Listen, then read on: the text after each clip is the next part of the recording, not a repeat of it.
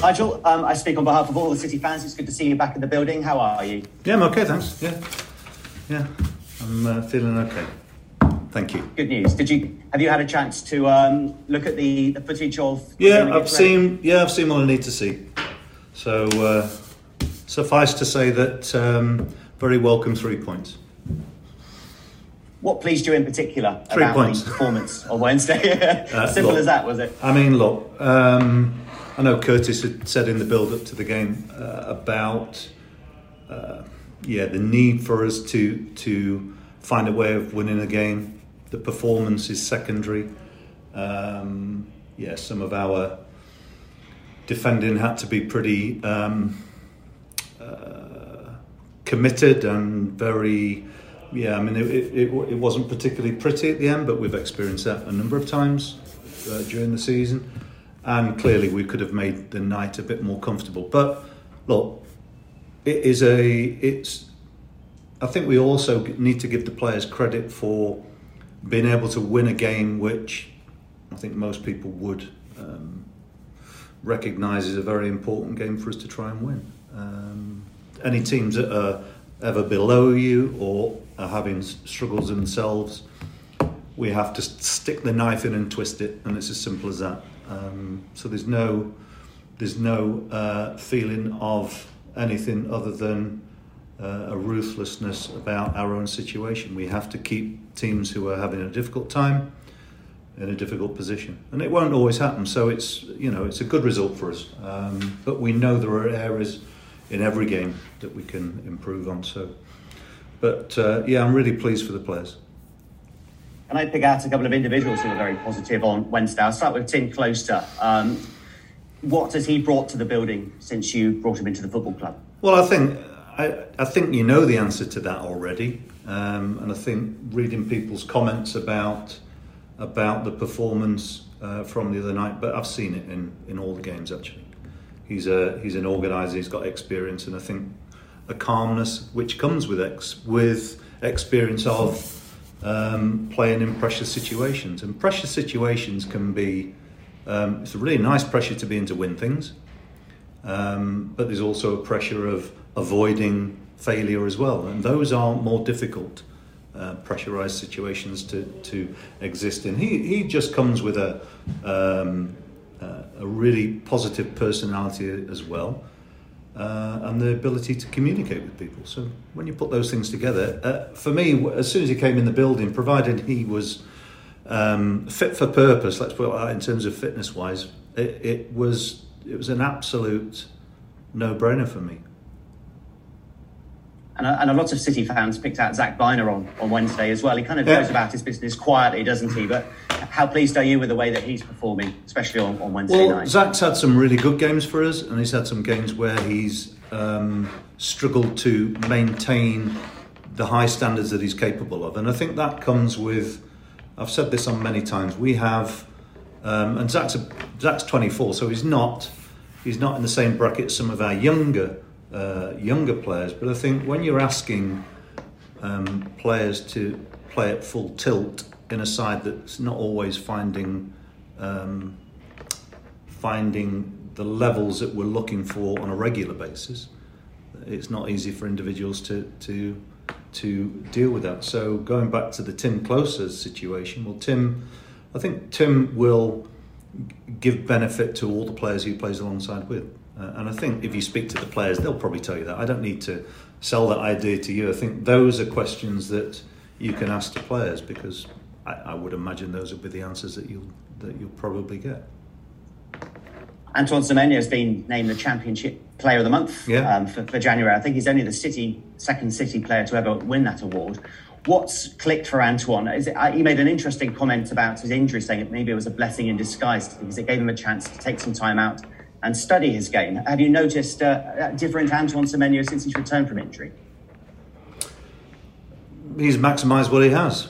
That's all you can ever ask from players. And for young players to recognise the need for the reflective process, I think that's really quite a mature thing to say.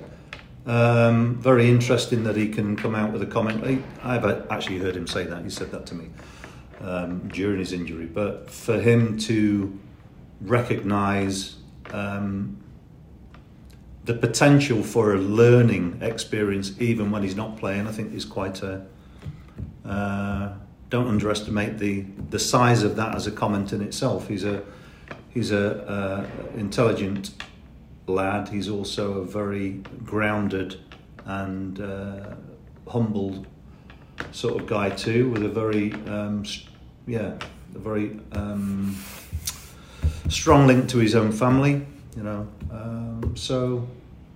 I'm pleased for him, and pleased for him because I think he will recognise that his teammates have certainly helped him to maximise that himself. So, no, it's good for him, good for us, and but now the challenge is to go on from what he's already done. And I read today that City are keen to extend his deal. Is that something that just will look after itself, hopefully, in time? It never just looks after itself, no. But of course, we want to retain his services for as long as we can. So, he's currently got a year and a half left with a year's option in our favour. So we've got him for 2.5 years to at least persuade him to stay. But whether that materialises or not, I can't give you a definitive answer on that. But we have time to work on those possibilities. But I can't speak for other people's intentions, and it would take a lot of money to get him out of the building at the moment. Let's put it like that. There were 1 or 2 knocks on Wednesday. How's Han Noah? Is he going to be okay for the weekend, or is it? That'll be. We won't be able to tell until tomorrow, and that's not me avoiding it. He obviously came off early in the game, which meant on the night that Joe had to go on early, which is not. I mean, it was good for us on the night they could do that. It's not particularly helpful for us in terms of managing Joe's load, because he can't play 3 games in a week, and he's already played half a game at Blackpool because there was a necessity to put him on, and a necessity on the other night, on Wednesday night, Tuesday night, whatever it was. I've lost track of days. Tuesday night. So yeah, I mean it's just one of those things. And Naki, I think it was COVID that kept him out on Wednesday. Yeah, it was. Yeah. Will he be okay for Sunday? Don't know. He's been on the grass today running, so who knows? Maybe he will, maybe he won't.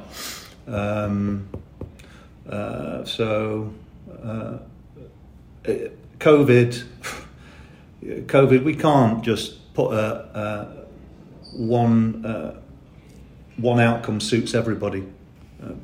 We've seen players struggle to return to form from it. We've seen players who have no ill effects, and I think if you open that up to the wider population, I think that happens to everybody. So we can't just make the assumption that players who experience COVID can shake it off in 3 or 4 days. It may be another month before it hits them. We don't know, and that's the unpredictability of the situation.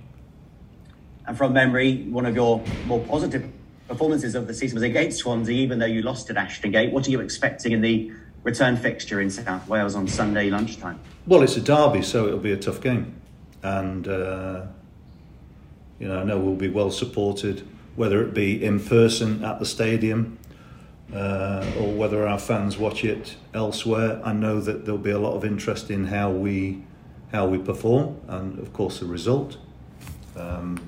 We're expecting what everybody expects when you play against Swansea, and that is to play against a team who like to keep possession. We'll have to make sure that we're good at what we do. So there aren't many teams who've scored more goals than us, and our problem's been conceding too many throughout the season, but certainly recently. But we're a more potent force than I think people have given us credit for. And so it'll be an interesting game. It's one that we don't want to lose, but we want to win. Good luck on Sunday. Thank you. Cheers, thanks.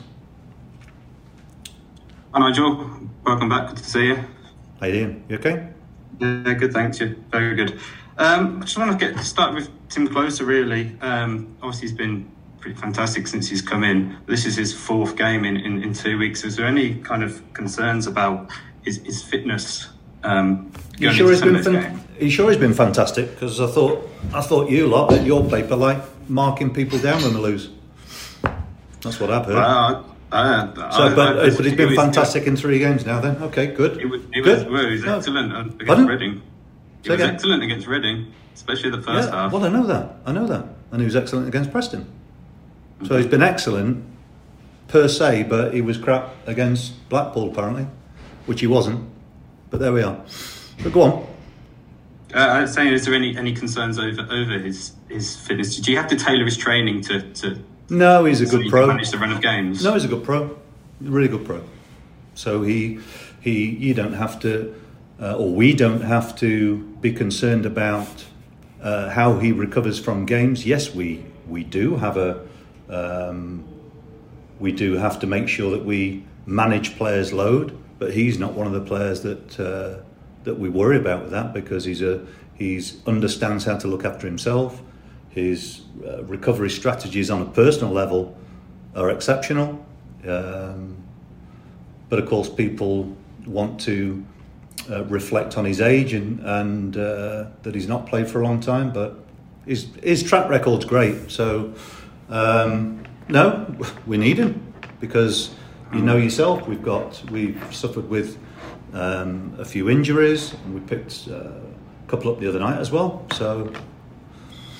But he'll be fine. He knows how to manage himself.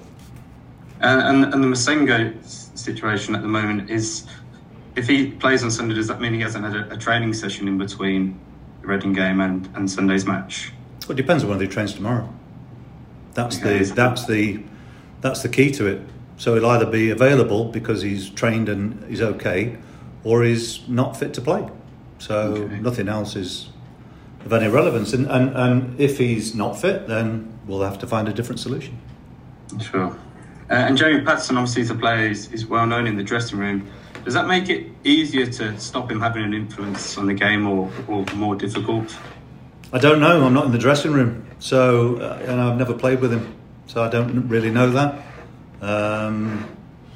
We've had quite a big change around since his days here, so I'm not sure whether that's important or relevant. And when he left with our good wishes, and he's a very good player. But whether your question has any bearing on it or not, I don't know, because like I say, I've never played against him, so I don't know. You'll have to ask the players that one.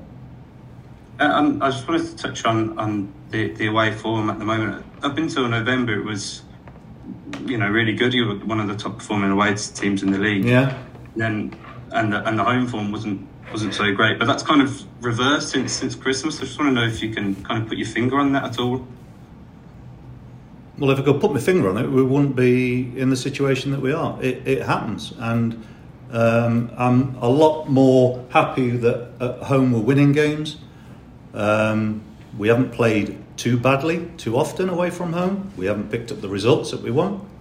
Yeah, Blackpool wasn't a great day in terms of defending, but they weren't very good either, by the way. So performances, it's about getting results. We were very thankful of our away form at the start of the season because we couldn't find a win. Yes, we recognise we want to improve on it, and I think we have the tools to do it, but the reason that we've not been able to win games away from home isn't because we haven't scored goals. It's because as a team, and not the defence, as a team, we've not been able to keep clean sheets or defend our goal well enough. So, I always find it interesting that when we lose a game, that everybody wants to blame individuals at the back. It's not the case. We win as a team, we lose as a team. We attack as a team, we defend as a team. So that's the responsibility that they all have. Mm-hmm. And going back to Antoine Semenyo and that contract situation, he's obviously very happy in Bristol, and he's spoken very highly of you and how you've got the best out of his performances. Does that give you more confidence that he's going to sign that new contract? I don't think of it in those terms. I think of it as he's one of our players. We want to keep him. He's a player learning his trade. We're very glad that we have him. And if somebody else wants him, it's going to cost them an awful lot of dough. So keep your hands off. We've got him for 2.5 years. And finally, from me, that victory over Reading, it gives you a lot more. You don't have to look backwards anymore. You can look forward. Does that mean that the players can kind of play with the shackles who says, off a little bit who more? Who says we have to always look? We can look backwards if we want to and reflect on things. We're always looking forwards. We're always looking forwards at what we can do in the future. But to improve in the future, you have to reference the past and the present. And what's always important is that we don't get bogged down with how other people look at it. We are our own biggest critics. We don't need other people to tell us when we're not very good. We know it. We have an honest group of players. We have a very diligent group of staff. And we're working very hard to change what this club represents. And that is, I want and we want a very hard-working team that our fans are proud of, but is ultimately successful. And we're a way away from that at the moment, but we'll do everything we can to realise our potential as a team. It's difficult at the moment because we've got a number of players who aren't available, but opportunity for somebody else, and there may be more youngsters involved at the weekend that you don't know of. Well, fine. If we have to do that, we'll do it. But we'll continue to move forward without worrying too much what other people say. We will continue to work to make the best situation that we can with what we've got and what we will have in the future. And apart from Masengo's knock and Joe Williams' question marks on his fitness, whether he can start on Sunday, are there any fresh injury concerns? Yeah, Callum O'Dowd will be out for a number of weeks now. Okay. So he came off with an injury, but you didn't ask me about him. So he'll be out for that injury. Normally takes 4 to 6 weeks. So it's life. Okay. Thanks, Nigel. Yeah, cheers. Good luck for Sunday. Thank you. Hi, Nigel. I know you've spoken briefly about Patterson. Is he a player, because he got released at the end of the last season, was he one that you ever wanted to keep? No. I told him early on it was time for him to move on, and it's nothing personal. He was injured, but I think he was out of contract, and I think for him it was time for him to have a different challenge. It doesn't matter what, I know he is a really good player. But sometimes players can be at a place too long and we need freshening up, and I think he's benefited from moving away. He's quite a popular player here. I know he's quite popular with the fans, but every player has a shelf life, and that doesn't mean in terms of their career. It means at football clubs players can be there too long, and so yeah, he's a player that we need to be aware of because he's technically very gifted. And physically, he can get about the pitch too. So he's a player who is capable of affecting games in a positive way. So we respect him as a player.